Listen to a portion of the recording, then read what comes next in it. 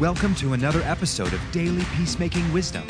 Let's join Pastor P. Brian Noble as he explores God's Word. Thank you, James. Let's dive into God's Word and let Him transform our hearts. Today's scripture comes from Ephesians chapter 2, verses 4 through 9.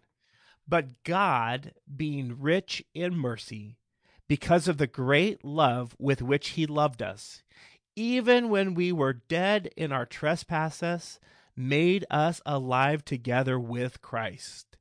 By grace you have been saved, and raised us up with Him, and seated us with Him in the heavenly places in Christ Jesus, so that in the coming ages He might show the immeasurable riches of His grace and kindness towards us in Christ Jesus. For by grace you have been saved through faith, and this is not your own doing. It is the gift of God, not a result of works, so that no one may boast. Let's pray. Heavenly Father, I thank you for your scripture today. I pray that as we get into it, that we will understand that you are rich in mercy. And Lord, that you will challenge us in our relationships to offer that same mercy to others. In Jesus' name, amen. God being rich in mercy. How rich is God in mercy? I hope you don't view God as poor in mercy. Our Heavenly Father is wealthy. He's a wealthy God when it comes to mercy. He has abundant supply. And look at Paul's next statement about when God is merciful towards us. Even when we were dead in our trespasses. Now, I don't know about you, but oftentimes when I think of mercy, I think of it as a place of repentance, and so then I'm going to give mercy.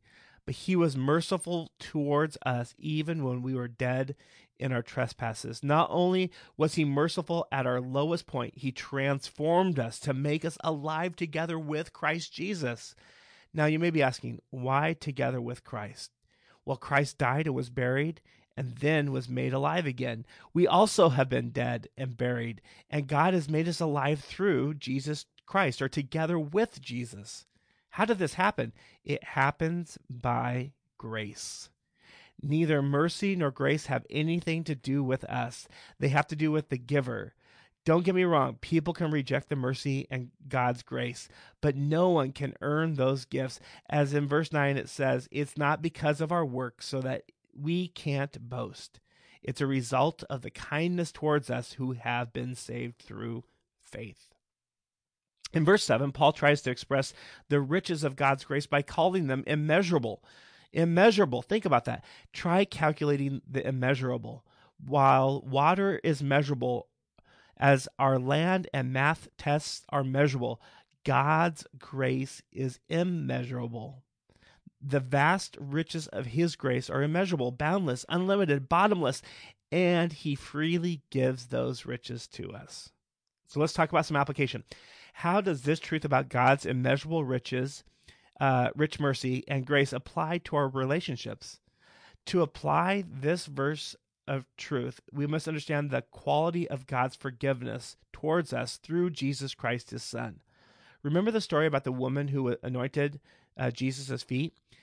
Here is Luke's account of what Jesus says. Therefore, I tell you, her sins, which are many, are forgiven, for she loved much. But he who is forgiven little loves little.